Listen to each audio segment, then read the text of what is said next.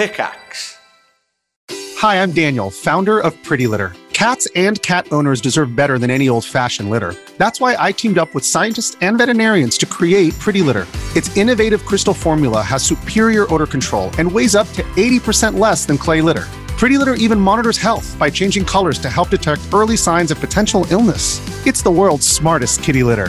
Go to prettylitter.com and use code SPOTIFY for 20% off your first order and a free cat toy. Terms and conditions apply. See site for details. When you need mealtime inspiration, it's worth shopping Kroger, where you'll find over 30,000 mouth-watering choices that excite your inner foodie. And no matter what tasty choice you make, you'll enjoy our everyday low prices, plus extra ways to save, like digital coupons worth over $600 each week. You can also save up to $1 off per gallon at the pump with fuel points. More savings and more inspiring flavors make shopping Kroger worth it every time. Kroger, fresh for everyone. Fuel restrictions apply. Hello and welcome to this week's podcast of One Life Left's radio show. I'm Simon Byron. I am Steve Curran.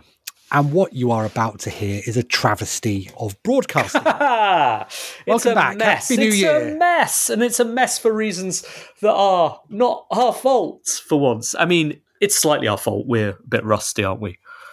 Little bit rusty. I do try and answer a question about how difficult it is to publish games on Steam, and I absolutely lose track of what I'm saying or why I'm saying it. So apologies there. A couple of occasions I started saying things and thought, this isn't interesting, and you don't know enough about it, but you're going to keep talking until you run out of words. And sure, you're used to that. It's One Life Left, but, we'll get better.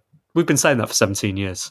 Yes, but will our studio software get better, Steve? So the confusion that you're about to hear will mean is because none of the stuff that we are usually able to rely on seems to work this week. So we are recording without any idents, any beds, any idea how long the show is running for.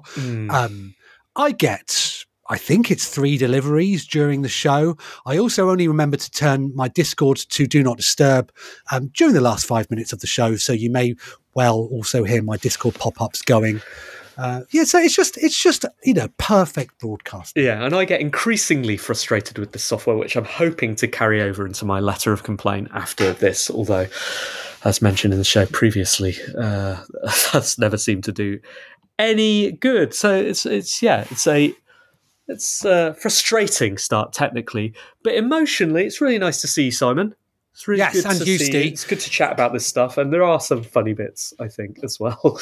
I have enjoyed myself despite everything. I got a little bit of a swearing update from my daughter, if this will help you compose your message to our studio software. Please. So, as I previously mentioned, she's embarking on her career of swearing. She's 6 years old. She'd previously, if you've missed the earlier examples, she'd heard about F words and thought that the F word was the S word, as an example. Another child has taught her to just raise a single middle finger, and she knows that means something rude. I was dropping her off at school, and she said, I won't say his name. She said, there's, let's say his name's Eddie. There's Eddie. His name is Eddie. There's Eddie. Shall I stick my finger up at him? And I said, that'd be funny, but don't do it. And the way that we try and handle this is rather than sort of be horrified, is just sort of talk around it, what have you. Anyway, I took her swimming yesterday, and after swimming, we go and buy some chips. But there have been occasions where the cafe hasn't had any chips on. So while we're in the pool, I said, should we get out now? Should we go and get some chips? She said, yeah. She said, do you think that the chips will be on today? And I said, well, there better be. Otherwise, I'm going to kick off. So we got out of the pool, we got dried, we walked up the stairs. The chips were on. Mm-hmm. I said, oh, phew. I said, the chips are on. And she said, oh, so you don't have to F off. And I said, what? And she said, I said, no. I said, oh, no, I was going to kick off. She said, oh, I see. She said, sometimes I get kick and F off confused. So she said, perfect. Yeah, but she's true, actually. If there weren't any chips, I would have F'd off. Yeah, so there we go. Well, good. All that to come in a year, I guess. It's good to have you ahead on this road. And you wait to hear what the 15-year-olds are up to. I won't detail Dexter's escapades. That's definitely for another time. Good. All right. And there's nothing we need to recap on, is there? I don't think so. We've done our apologies. Thank you for listening. Here's to another great year. Thank you for joining us. Here's the show.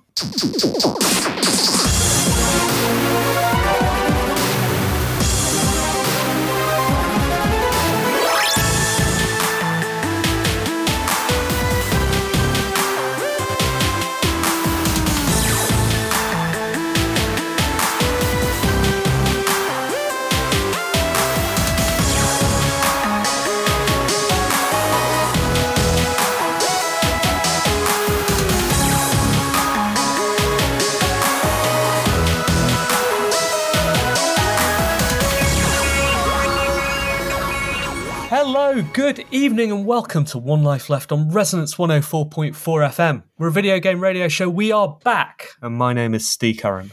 Hello, Happy New Year. I'm Simon Byron. Happy New Year, Simon. How are you? I'm doing very well, thank you, Steve. Getting back into the old routine. You're back in the shed? Back in the shed, wearing trousers. We have to. It's snowing. It's threatening to snow. Just outside, yeah, it's a little bit parky today, but all good. What about you? Yeah, good. It feels I've got that January energy, Simon. Do you now? Yeah. That's not how it appeared just before you hit start, Steve. You said the second word is swear just before we started, and then you went that doesn't look good. No, that's because Riverside pulled up a new error already. New year, new errors. So look forward to seeing what problems our software is going to throw at us. But no, I'm excited, Simon. It's going to be a big year. I've got a game coming out this year for sure. Excellent. I'm pretty sure at the start of last year I said... Start of every year. We could set our watch by you. I said that my puzzle game was definitely going to come out. Well, was that your Alexa? Something. Do you know what? It's been like Piccadilly Station here all bloody day. I'm not getting that. I've been down to answer the door 4 or 5 times today. There's our post lady. She's going to be disappointed. It does look interesting, though. As we were saying, I think every year I've said I'm going to have a game coming. This year, I definitely am. My puzzle game is in alpha. Now people are actually playing it, Simon. I know this is boring for you with your games coming out every couple of months. I'm going to go and answer the door, Steve, while you carry on telling everybody about your game. But for me, it's very exciting. So, just explain what alpha means. Alpha means an early version of the game. It is not perfectly feature complete, but it's got the structure of the game in there, and people can play it without me over their shoulders worrying that things are going to break. So yeah, some people are playing it, and there'll be another group of people ushered into the secret Discord next week, and then start to roll out maybe in a few months. I don't know. It's getting there, Simon. It's getting there. Still not ready to say the name of it out loud, but soon. When will you be able to say it, Steve?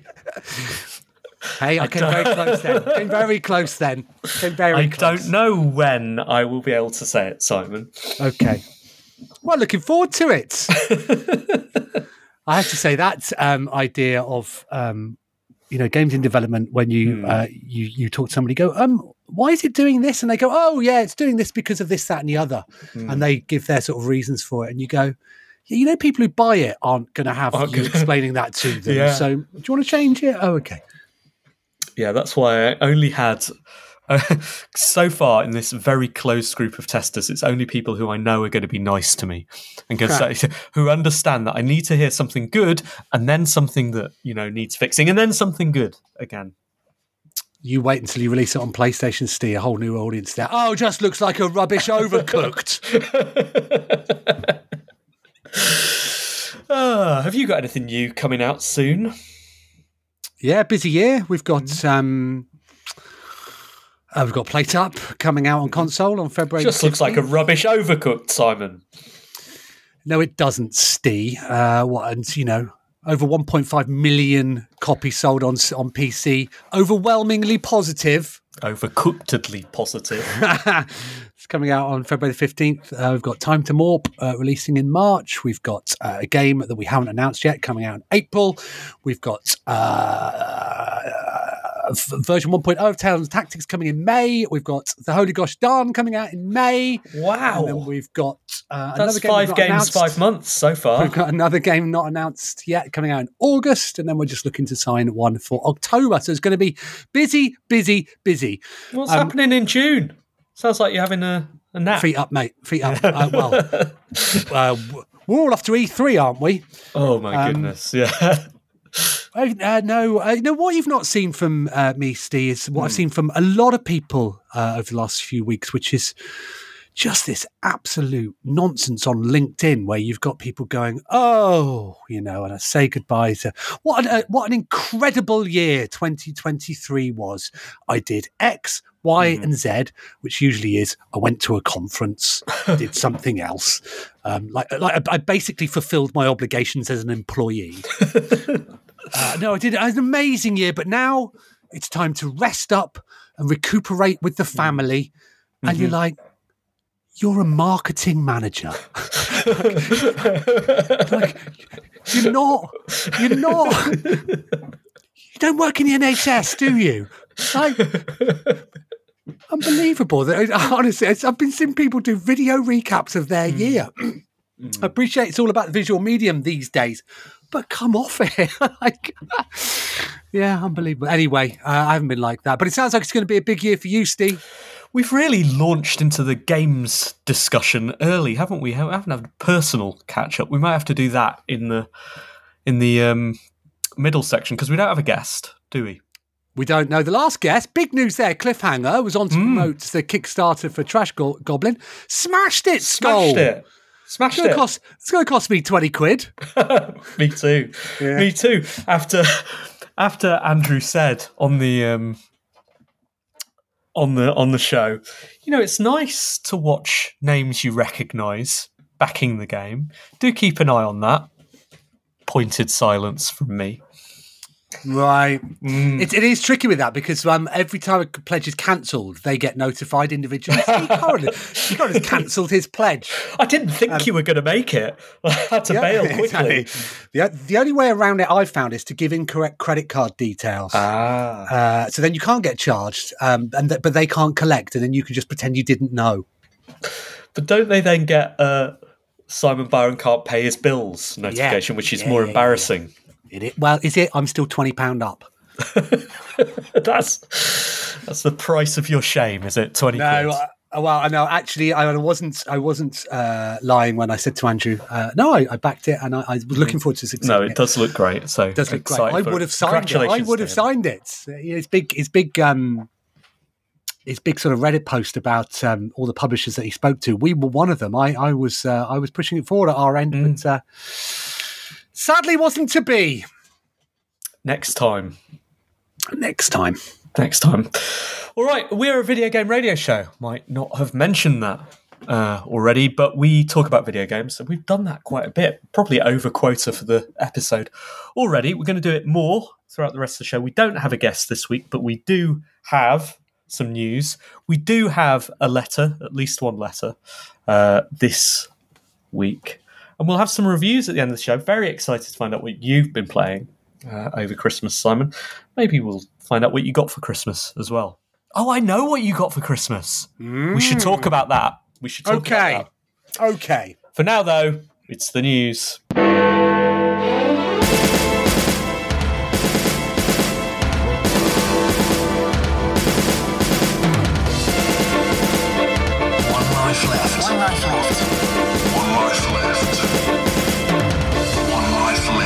Video game news with me, CharlesBot 1.1.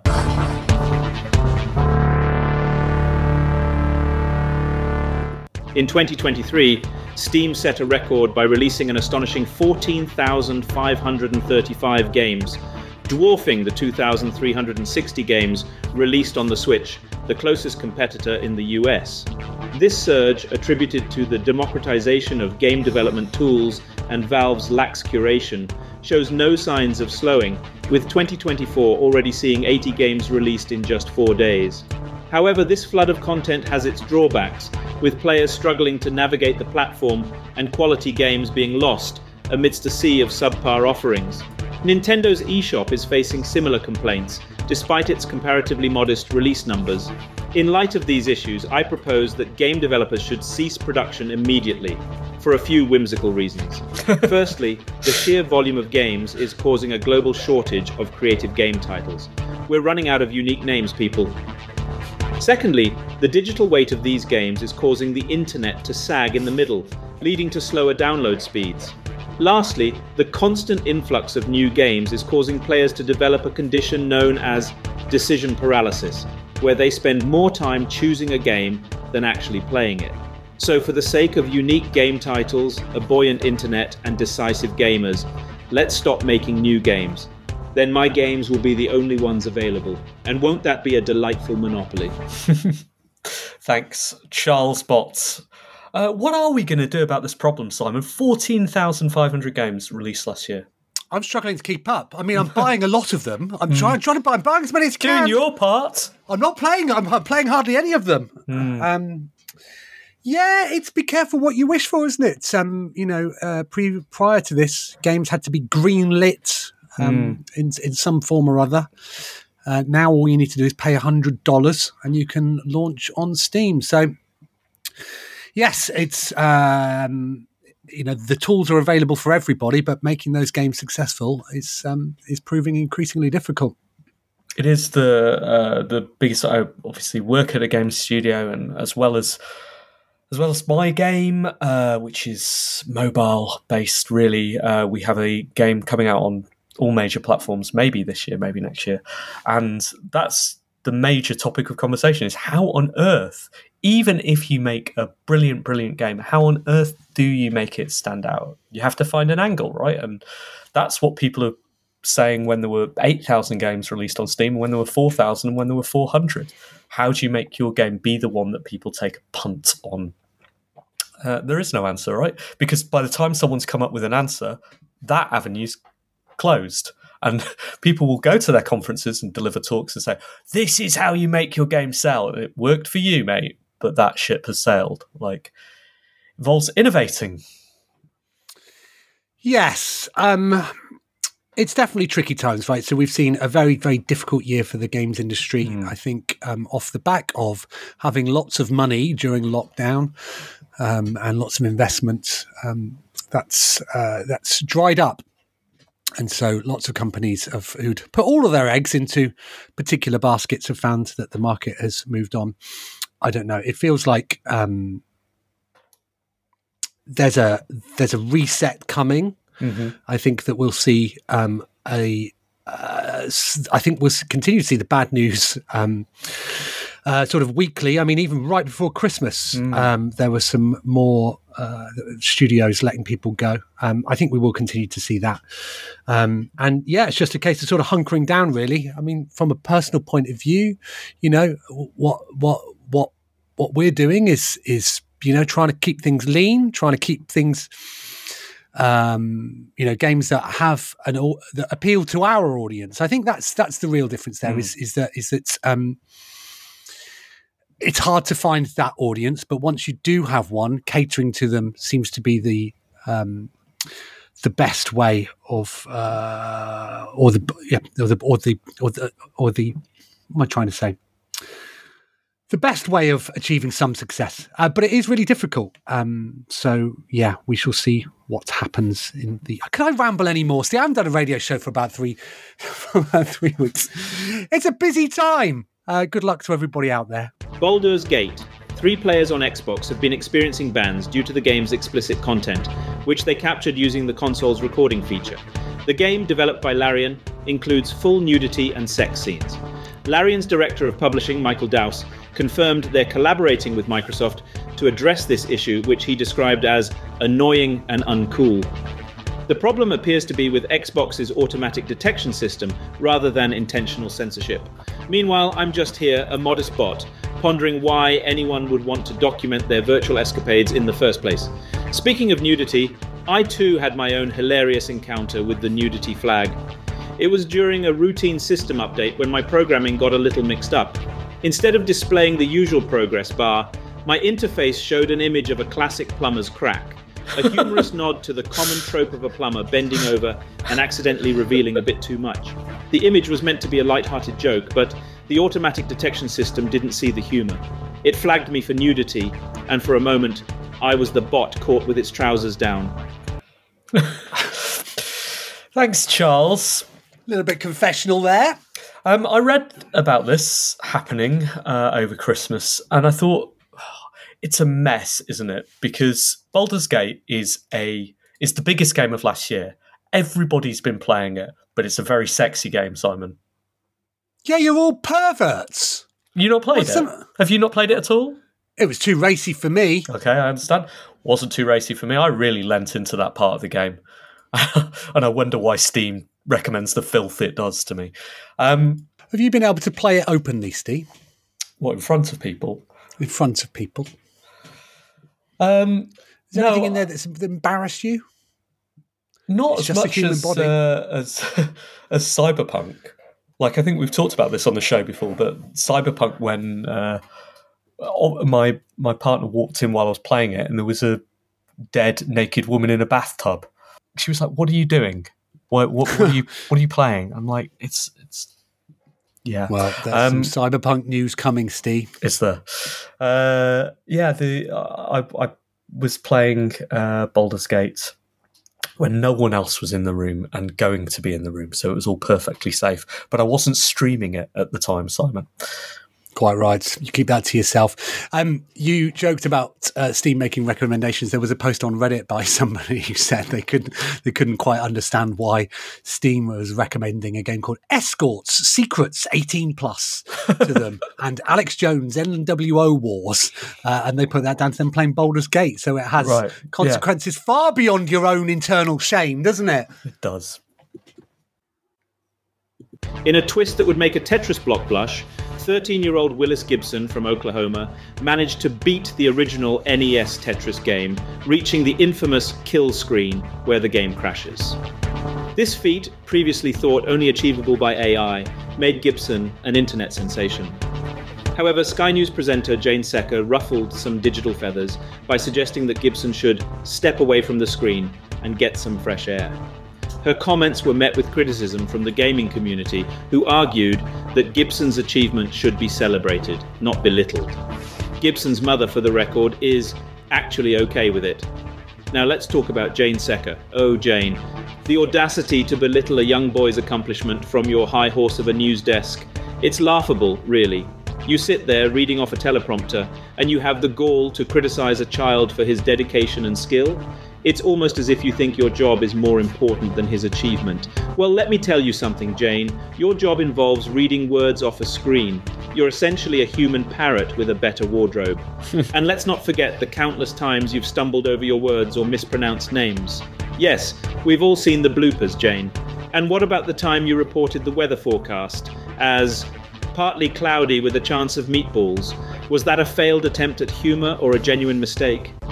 Either way, it's a sad reflection of your profession. So before you criticize a 13-year-old boy for his achievements, maybe take a look at your own career.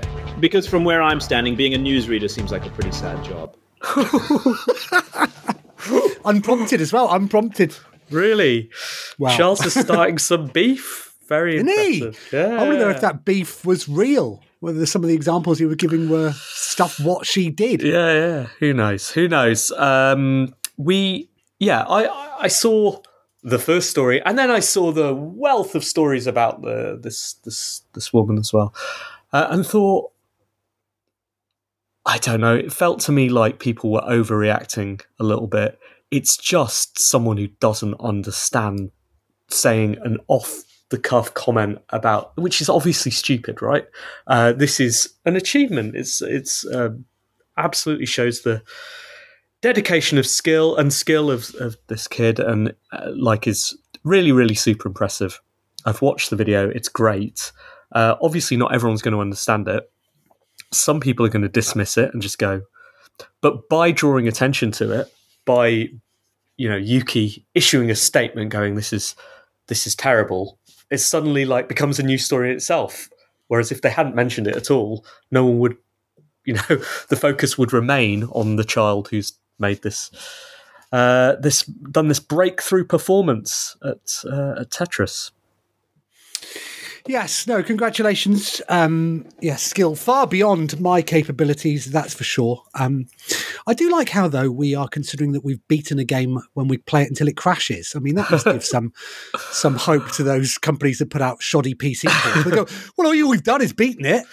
Well, yeah, that was, I watched the video and then made the mistake of reading the comments on the Reddit thread about it, and people go, is this what beating a game is now? Because it seems to me he could have gone further if the game hadn't crashed, and there is actually so there's been 3 people now or 4 people who've completed it in the last week after this breakthrough performance, which comes from, I believe, again, someone using AI and bots to work out the path to making the game crash at this point. And there are things you have to do. I think that you have to complete that level using a single line in order to make it crash. And so he followed this sort of sequence of events. The way someone expressed it was, it's the first time someone has beaten the game in a way that the game has given up, rather than the player being told by the game they cannot play anymore. Yeah. Which I thought, that to me, that sounds like beating the game to me.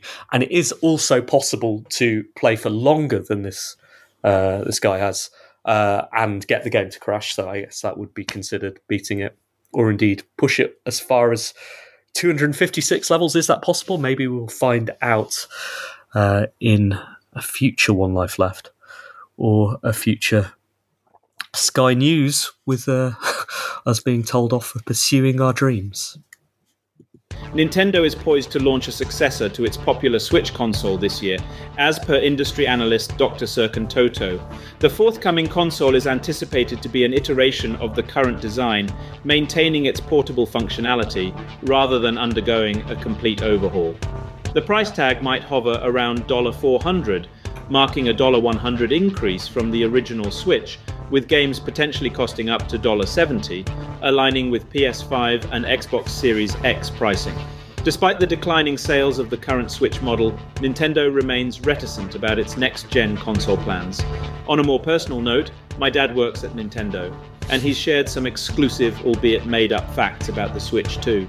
Apparently it will feature a holographic display and a battery life that lasts for a week. It's also rumoured to have a built-in AI assistant that can play games for you when you're too tired. Take these facts with a grain of salt, though, as they are purely speculative and not confirmed by Nintendo. He's such a square, isn't he, Charles Bott? I was going to say, that's unusual for him. Giving him a little, I'm just kidding around. Well, maybe he's trying to cover his tracks. Maybe it's all true. I'm sure it is. I'm quite excited, actually, when I thought about, when I was doing the news for this week. I was like, oh yeah, we're in a new hardware year. We've not had one of those for a while. New console hardware. But the rumours are it's not going to be that new. Well, that came from some analysts, and I was reading, there were a fair few pieces where they set their predictions for this year, and no one's going out on a limb by saying, well, we expect the Switch to be a hybrid console. It would be daft if Nintendo rode back on that, given the success that they've had. And so I think it's a fairly safe bet to say that it will be iterative. But even so, that's good. I mean, it was, it's very long in the tooth now, and it was already quite dated when it launched. So, and I've been playing a little bit more on my Switch over Christmas, and I'd forgotten how nice it is, how simple it is. You don't need to set power profiles in order to get additional battery life, and how stuff just works, and it's got an OLED screen. All right, so what do you find the most annoying about the Switch right now? What do you hope that they will iterate on, beyond, fancier graphics, slightly better processor or whatever else? Is there anything about the hardware you wish they would improve? No, just more powerful, really. I mean, it's been a few years since, in the Switch's early Life, if there was a multi-format launcher that was also on Switch, I'd buy it on Switch. And now it's the version that I don't buy because it will be inevitably compromised in one way or another. And so, yes, having that form factor and simplicity, but with a powerful processor with games hopefully on par with what we're seeing elsewhere, would be my number one wish. So I assume that they will update the hardware form factor because that's how you make people buy new hardware, right? If it's just literally the same thing and the Joy-Cons all plug into the same slots and stuff, then they're missing a trick to sell a billion new accessories, right? So given that, I hope they improve the Joy-Cons, not just because of the drift, which is obviously the major problem with that hardware, that the sticks start to drift and it's really, really annoying. But I do find in multiplayer, when you snap them off, you know the, what do you call them? The little black bits that you slide on the back of them. Yes, I think they're called Joy-Con bars or rails, aren't they? Right. I've A, lost mine. I don't know where they are. But B, always found that process quite ugly and annoying. It was very hard to know which direction you're sliding them in from. And I also find there's always a bit of confusion when you play multiplayer games about A, who's leading the process through the menu, and B, which angle you hold these things at, and which one, is it in dual mode and I've just got them split up, or is it, never got my head around that. And it's particularly annoying when you're leading a group of young children, you know, each of whom's got one of those things, and who's player one? Oh, press up on the thing. Oh no, up is now left. Sorry, press. All of that stuff feels wrong for the sort of joyful, inclusive platform that it is. So I hope that they manage to iterate on that, given that we're all going to have to be buying new controllers, etc. Anyway. I completely agree. What I've enjoyed this Christmas is some family Switch time, but boy, have they been contentious with regards to our 6-year-old daughter, who is like, "Oh, can we play Mario Wonder?" Yeah, you get it set up. What do I push A? Well, no, you do normally, but not when the Joy-Con slightly rotated. Oh, okay. And then, we've had to stop playing Mario Wonder because of the frustrations and the challenges that we've had. Similarly with Mario Kart. So yeah, it's making it a little bit more simple. Although, we're doing our bit, Steve, aren't we? Our children are getting older, so hopefully they will become, they will start following instructions more readily. Cyberpunk 2077's Phantom Liberty expansion has breathed new life into the game, with CD Projekt announcing over 5 million copies sold in 2023. This dangerous dance with the NUSA president and rocket-based parkour has players chattering like excited schoolchildren. The game's 2.0 update and the expansion have clearly hit the mark. To put this in perspective, the base game sold 25 million copies in under 3 years, faster than The Witcher 3. The Phantom Liberty expansion sold 3 million units in its first week, and the numbers have been climbing ever since. It's like a digital gold rush, isn't it? However, my wife has put a halt to my participation in this digital gold rush. She believes Cyberpunk is too sexy for me to play. She's heard rumours of some rather risque activities that players can engage in. For instance, there's a rumour that you can participate in a steamy virtual reality dance-off with the NUSA president where the clothes are optional. Or there's the infamous rocket-based parkour, which apparently involves a lot of tight, revealing spacesuits and suggestive manoeuvres. I've tried to explain that it's all in good fun, but alas, my pleas have fallen on deaf ears. So, for now, I'm left to imagine the sexy, cybernetic adventures I could be having in the world of Cyberpunk 2077.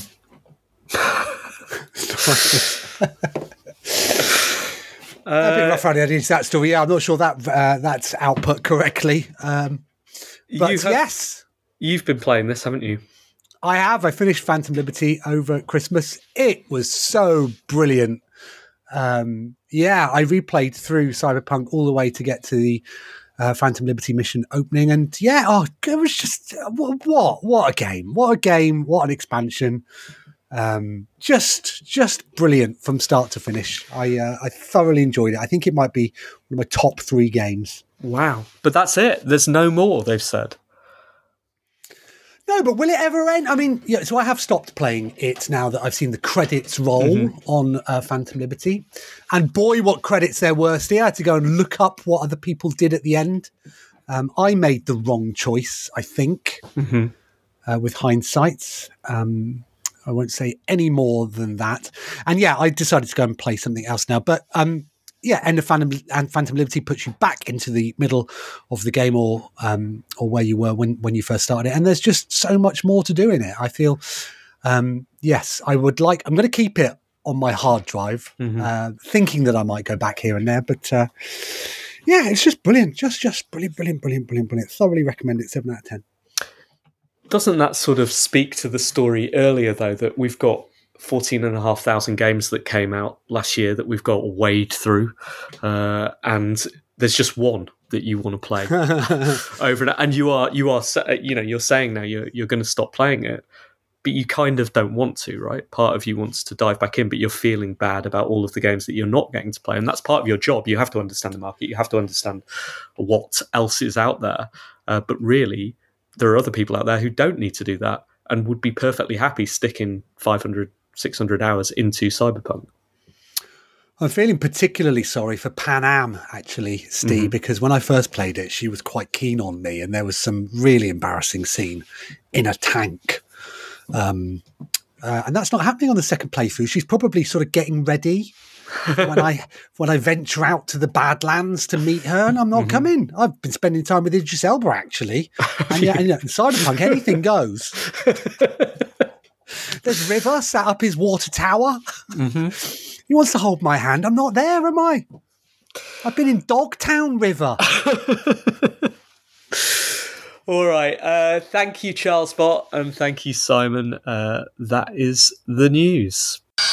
One Life Left video game news with me, Charles Bot 1.1.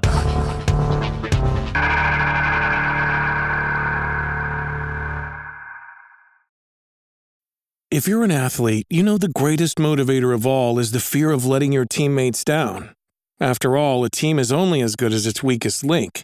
So you owe it to those wearing the same jersey as you to be your best every time you step on the field. That's why there's no vape in team. When you vape, you can expose your lungs to toxic chemicals that can damage your lungs. If you're a step behind, the team's a step behind. Brought to you by The Real Cost and the FDA. This episode is brought to you by Reese's Peanut Butter Cups. In breaking news, leading scientists worldwide are conducting experiments to determine if Reese's Peanut Butter Cups are the perfect combination of peanut butter and chocolate. However, it appears the study was inconclusive, as the scientists couldn't help but eat all the Reese's. Because when you want something sweet, you can't do better than Reese's. Find Reese's now at a store near you. Sorry about the rough around the edges nature of One Life Left. It's the first show of the year, and it's always a bit difficult coming back. It's been a few weeks, hasn't it, Simon? It's been a few weeks off. But also we are struggling with technical difficulties, which is not down to us, but down to our platform provider, Riverside. We are a radio show. We broadcast on Resonance FM, the greatest radio station in the world. We record remotely from my place in London and Simon's place just outside. We do this every week. We talk about video games in the main and other stuff alongside. And we are also a podcast. You can find the podcast at www.onelifeleft.com. There you can see the show notes, which have been put together by our producer, Phil, who has a task ahead of him to stitch this together into a palatable form. Thank you, Phil. Thanks for doing that. Simon, how was your Christmas? Did you have a very video game Christmas? Very video game Christmas. I've started so many games over Christmas. It's been really enjoyable. I was lucky enough to receive an Oculus Quest 3, which is set up and have been happily playing with. Kate and I have been playing Walkabout Mini Golf in multiplayer, which has been thoroughly enjoyable. We played the Labyrinth course. She's a big Labyrinth fan, and all the sort of incidental nods to the movie and hidden bits and bobs you can spot were delightful. I've yet to set up Asgard's Wrath, is it? 2, which apparently is one of the best games ever, let alone best VR games ever. Everybody's been raving about that. You got that free if you activated a headset in December, I believe. So I'm looking forward to that. I started Spider-Man. I started Cobalt Core. I bought an extraordinary amount of games in the sales. Did you see the Epic sale this year? I did not. It's still going on. Right. But it ran for 3 or 4 weeks. They did that giving away a game across individual days. They started with a version of Destiny, I think it was, and they've ended with Guardians of the Galaxy. Some decent titles in between as well. But their discounts, oh my goodness, 33% off everything, Steve. You got given an Epic coupon at the start, and then whenever you used it, you got given another one. And then you got sort of cash back. And so, it's been super cheap buying stuff on Epic. I've got more than enough to be getting on with. But even I've pre-ordered Assassin's Creed, Prince of Persia, which comes out in 10 days' time. So, lots happening. And you brought your Christmas present to a party, didn't you, over Christmas when I saw you? I did. I was keen for everybody to experience Walkabout Mini Golf. Now, that was my first go on the Quest 3. And first experience of that kind of mixed reality point of putting on the headset and being able to see people, but also see the pool table that you had put down for me. Or actually, you asked me to put down in the living room. And I sort of have mixed opinions about it. Like, I thought it was really technically impressive and cool. Like, it was excellent being able to see you at the same time as putting down the pool table.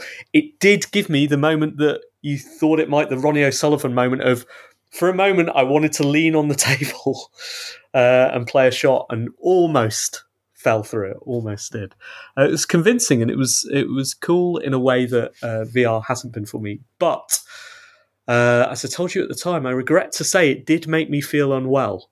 I am very, very sensitive to VR, to movement in VR. And I'm completely okay when I'm walking around in room space, just a fully virtual environment. But this mix, which I assume comes from it, you do not have a translucent display. What you are seeing is a video feed of what's in front of you, composited with the virtual world that you're in. So in this case, a pool table overlaid on a video feed of the front room we were in. And so there is an almost imperceptible lag, but there is a lag there that my brain is detecting. And the movement, the sort of, I noticed it most pronounced when I was moving my head from left to right. And I could just feel a slight delay, like on the tracking, which I did not feel right for about 10 minutes after playing that thing. Well, now we know why Mark Zuckerberg's building an underground bunker, aren't we, don't we, Steve? So no one can hear him crying because you don't like his headset. I do like it, though. Like, it's a really nice piece of hardware, but I was all ready to get one. Like, I was really envious of your Christmas present. Like, definitely wanted one and was ready to get one. And now I'm not going to get one because it's not there yet. It's not quite there yet for me. Well, what you were playing, you were playing in Pass-Through, which it's so you weren't actually playing a game, which is all VR, and so there are some games that will do a mix. There's a home invasion one which maps out your house, and then you have people that come through windows when you run around. That sounds horrifying. I know exactly. That pool game that you were playing was off the App Lab, I think. So it was an experimental piece that maps a pool table within the physical space. And that pass-through exists for the menus and all of that sort of stuff. So when you're opening stuff up, then you can see the real world around you. And that's what that's there for. So, yeah. No, I absolutely get that. And also, we hadn't set the headset up. You can move the lenses. That's true. That's true. It wasn't perfectly set up for me. So don't give up on it just yet, Steve. I'd say, get yourself in mini walkabout mini golf and see how you get on there, because this is definitely a move up. So in the sequence of events, Dexter's got the original headset, Kate's using the MetaQuest 2, and I'm using the 3, and this has a wider frame field of vision. And more pixels, and so it's not. I mean, it's obviously not like real life yet, but it's definitely an improvement. And that pass through, I have to say, when you're playing walkabout mini golf, but having some wine, and you need to leave the wine, on a windowsill or a mantelpiece. That's quite challenging on the old headsets where you have to look up through your nose and pick up the wine glass sort of down. Like this way now, you can just peer out and you can drink without taking your headset off. It's fantastic. 7 out of 10. All right, time for the letters. Email, messages, and forward BCC. One Life letters. As we've been recording, Chris Conroy has written, "Dear Team SSG and Seabots, Happy New Year. I hope that 2024 is kind to you and bears witness to the further expansion of the OLL empire. Quick plug for the OLL Try to Running Strava Club, which is strava.com/clubs/one life left. New year, new you, and all that. Pretty sure you'll have covered all the usuals by now. Best presents, first to go in the canal, hopes and plans for 2024, new fitness regime. But if not, feel free to pick up one of those as a topic. I think we have covered those. He adds, games played in the downtime. I had, for me, a prolific gaming holiday, finishing Space Marine, picking up a peaceful, frantic swim sushi experience, Dave the Diver. Yeah, I bought that, haven't played it. Playing my first and last game of Fortnite, 7 out of 10. And completing the beautifully put together ARCC from Vol WTF. Not forgetting the daily challenges of the New York Times and the new Stee game, 7 out of 10s all round. More games than I thought. It's nice when they sneak up on you like that. So no questions for now. Still gearing into January. You're closing down Christmas correspondent Chris Conroy. Thanks, Chris. Happy New Year to you. Thanks, Chris. All right, this one's from Simon. It's on the Discord. Hi, team and SSG. Week 2 of sending a mailbag message. First of all, hope you had a good time off. Good Christmas, New Year. I know I'll be missing you on my podcast weekly. I'm sending this before Christmas Day, and I have just messaged my family to make sure they get enough pigs in blankets. There never seem to be enough. Just wondering what you guys most love about Christmas meals or cannot live without on the day, drinks or food. Also, what was your favourite thing about your time off if you've not already mentioned it in the show? Thank you, Simon S. Thanks, Simon S. Favourite Christmas meal thing? My wife did some brilliant Brussels sprouts this year. I never thought I'd say that about Brussels. I love Brussels sprouts. They're great. Really, really good. Tasty. Yes, enjoyed that. I like the indulgence of having a big tub of chocolate that it's just okay to eat because everyone accepts it. Oh, no one questions. Like, oh, you're going for another one of those? It's like, no, that's what they're for. So yeah, really, really enjoy that. And my favourite period in Christmas is that it's the days that I saw you, Simon. It's when all the pressure of the presents is over, it's done, but work doesn't seem to start for another year.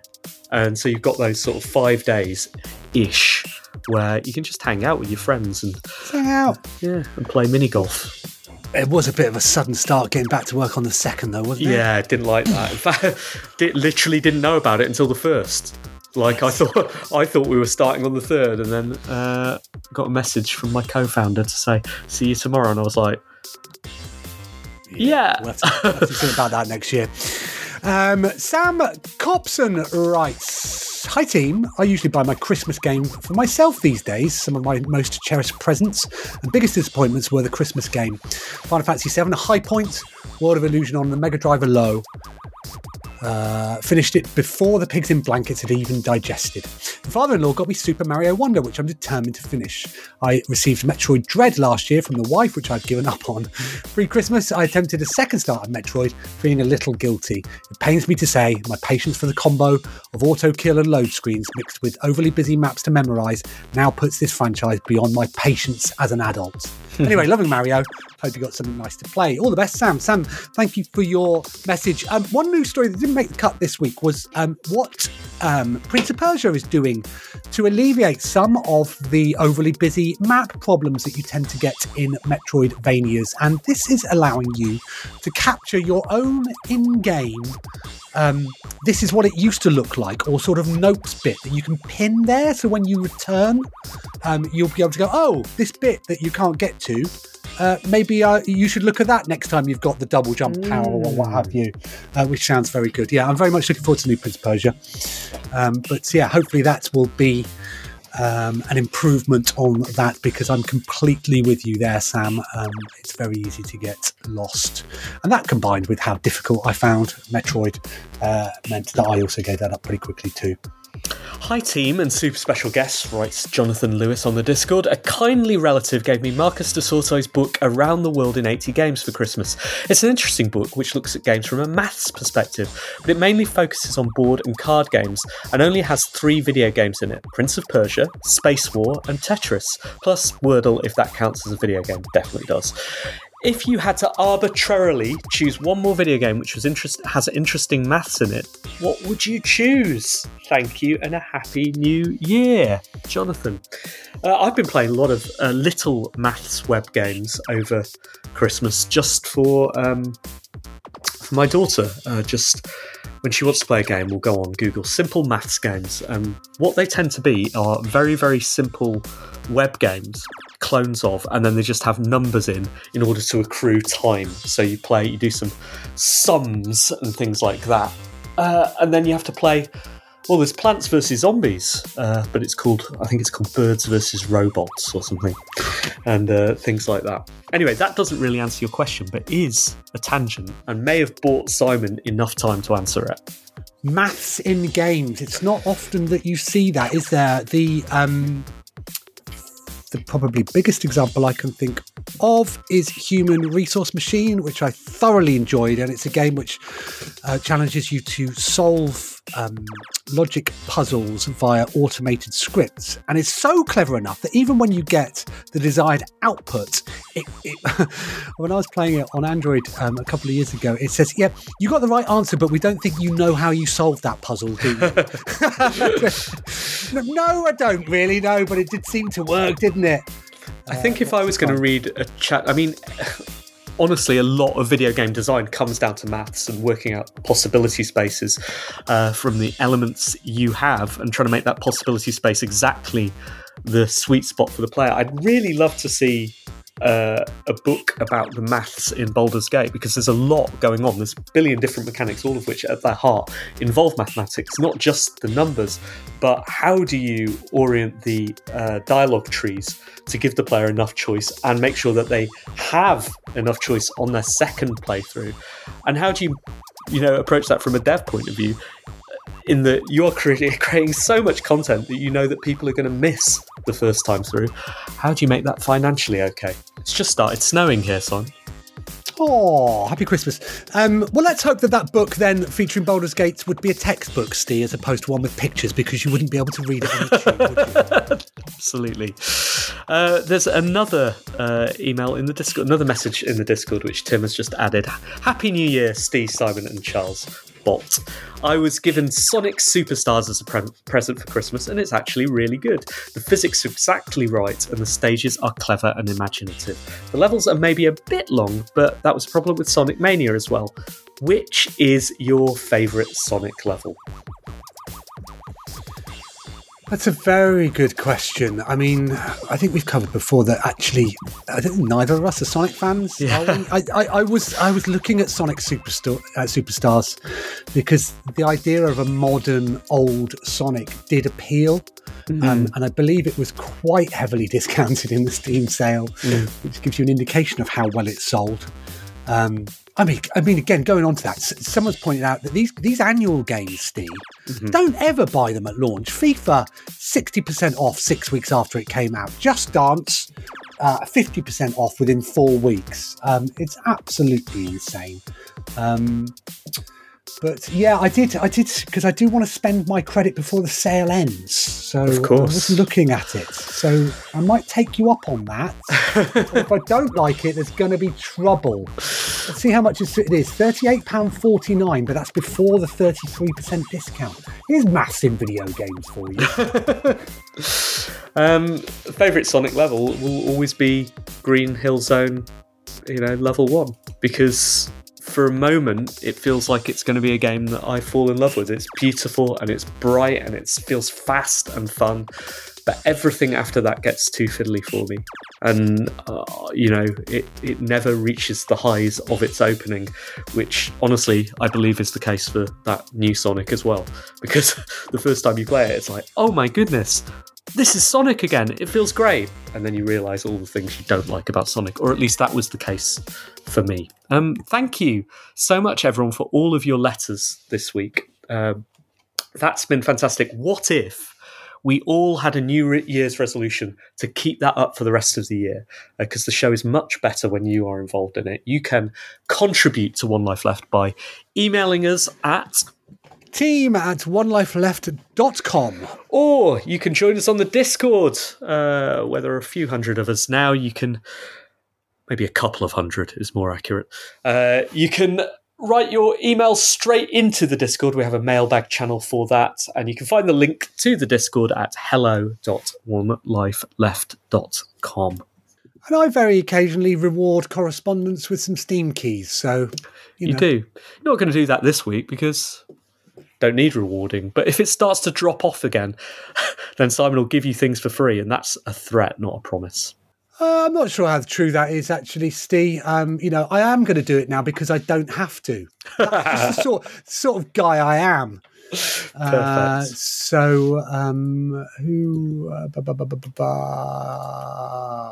I'll pick somebody and send them some.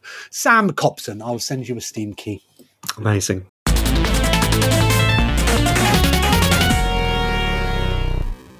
Do we have any... I was going to do a Simon Byron's Fast 5 this week, but I've no idea how much time there is left. We don't have time, I'm afraid, Steve. We think. How much time have we got left? Literally don't know. Could be 15 minutes. Oh, well. Instead, let's do the reviews. Simon, what have you been playing this week? Lots of things for me this week. The big one is Spider-Man 2. So I ended up with the Quest 3 for Christmas as a joint present from my family, my father-in-law, which was very much appreciated. But I went the long way round to receiving this because originally I wanted those stupid glasses that we tried on in Japan. That put TVs in your eyes, and you could sit there on a flight, looking at the 150-inch screens in front of you playing video games. I thought that'd be cool. And then we put them on in Japan, and I thought they're a bit silly, aren't they? So then I thought I'd get a PlayStation Portal, because the PlayStation is in a room that I do not play games in very often. I could move it, but it's massive. And I really want to play Spider-Man 2, and I thought the Portal would be a good way of doing it. But then I thought the functionality exists elsewhere, so I've set up Remote Play on the ROG Ally, and it's working mostly very well. So I've been playing the game pretty happily, all via Remote Play, and it's quite a fast-paced, timing-based combat game. There you go, got it out eventually. In the sort of Arkham-style combat, where you've got dodges, punches, web throws, all that sort of stuff, and it's just really good. I am a sucker for these big budget AAA mainstream nonsense games, and this is ticking all of my boxes. I was a little bit concerned that it would suffer from what many sequels do, where they just think, okay, how do we improve this? Or we put more stuff in. And when it opens up a whole area of New York, Queens, that you'd not been to in the original game, I'm like, it's going to be it's going to be too much here. But actually, much of the joy, like Cyberpunk actually, is in the traversal. Cyberpunk, I was always riding around on Jackie, I was going to say something spoilerish. Jackie's motorbike. I hope he doesn't mind me borrowing it. And in Spider-Man, just swinging is such a joy. But yeah, it's a good game. You flip between Spider-Man and Miles Morales, and there's an awful lot of stuff going on, an awful lot of collectibles, an awful lot of side missions. It's just a brilliant game world. There's somebody else at the door. Look at this. Looks like they're wearing a Yogscast hoodie. I don't think they are. Unless they've come to get their stuff. It's just a brilliant world to mess around with. I'm thoroughly enjoying it. 7 out of 10. I will add, though, that I did go back into play it on console, and I had forgotten how much easier it is to play a console game on console. Even when you get the incidental characters communicating over a radio to you through the speaker in the DualSense, or the haptics. I mean, it's really nice. Looks good. A very, very impressive piece of kit. 7 out of 10. What about you, Steve? I have been playing. Is it 1-2 everybody switch, or is it everybody 1-2 switch? 1-2 switch everybody. It's the one with the horse. Yeah, right. Which I bought in Japan and been saving until Christmas. So I never played 1-2 Switch. You did. I remember you raving about it at the time. Specifically the mini game with the ball bearings inside the controllers. That's what everyone talks about. This is a party version of that, I believe. I've never played it, so I don't actually know. But I would describe it, if I had played the original, as a hybrid of that and Just Dance. So it is a beautifully presented set of mini or micro games, all of which are multiplayer and all of which involve, they all involve physical movement around the space. It is a perfect party game to play with children, which is what I was doing over Christmas when we had some friends around and they had kids too. We would set them up with this. Now, obviously, they are kids, and so they are prone to A, doing the wrong thing, but also B, fighting about who wins. So it does involve a little bit of nursing them through that and making sure everyone celebrates everyone else's contribution, because it's set up for there to be one winner and this person is the best at that, and you need to make sure they understand that games are not just about the winner, but they are about the journey to that moment of victory. It sets up, it gives you, allows you to, describes in great detail what you have to do in each game, and shows you how to hold the controllers, which is helpful. It has some great mini games. It has some slightly weaker ones, as all of these packages do. And it gives you 4 of them in the short version of the game, which is about right. Some of them are audio-based only, so you're looking at the other competitors. Some of them are very physical, so my daughter's favourite one is one where you play as a bunny in a kind of Street Fighter-style situation. You have to hold the controller by your butt and then kind of butt the other person off the stage. She enjoys that a lot. Right. There's a very clever one where you have to hide the Joy-Con. Player 1 has to hide the Joy-Con, and player 2... it's somewhere in the room. Player 2 presses a button and it makes it vibrate, so they have to find it as quickly as they can in the room. Really, really smart. So yeah, there's some really, really smart design in there, and it's a perfect game for those situations. I don't know how much play it'll get throughout the rest of the year, but we will see. 7 out of 10. Good stuff. How much time do you think we've got left, Steve? I've no idea, absolutely no idea. So I think it's probably about now. But apologies to you, the listeners, if this episode has run short through circumstances literally beyond our control. For once. But it's been good. It's been good to be back, Simon, and it's good to talk to you. Excited for the new year. Excited for all of the One Life Lefts to come. Hopefully we'll have more guests, because it was fun to have Andrew on at the end of last year, and not just because he's so handsome. Well, and look, he was on One Life Left. His Kickstarter was a success. Now, was one related to another? That's not for me to say, Steve. It's not for me to say either, but it is for both of us to imply. And if you'd like to come on One Life Left, let us know. If you've got a game to promote, Or if you've got anyone you'd like to see on the show, let us know. You can do that by emailing team@onelifeleft.com. But until next week, we've been One Life Left. It's good to be back. Goodbye. Goodbye. Goodbye.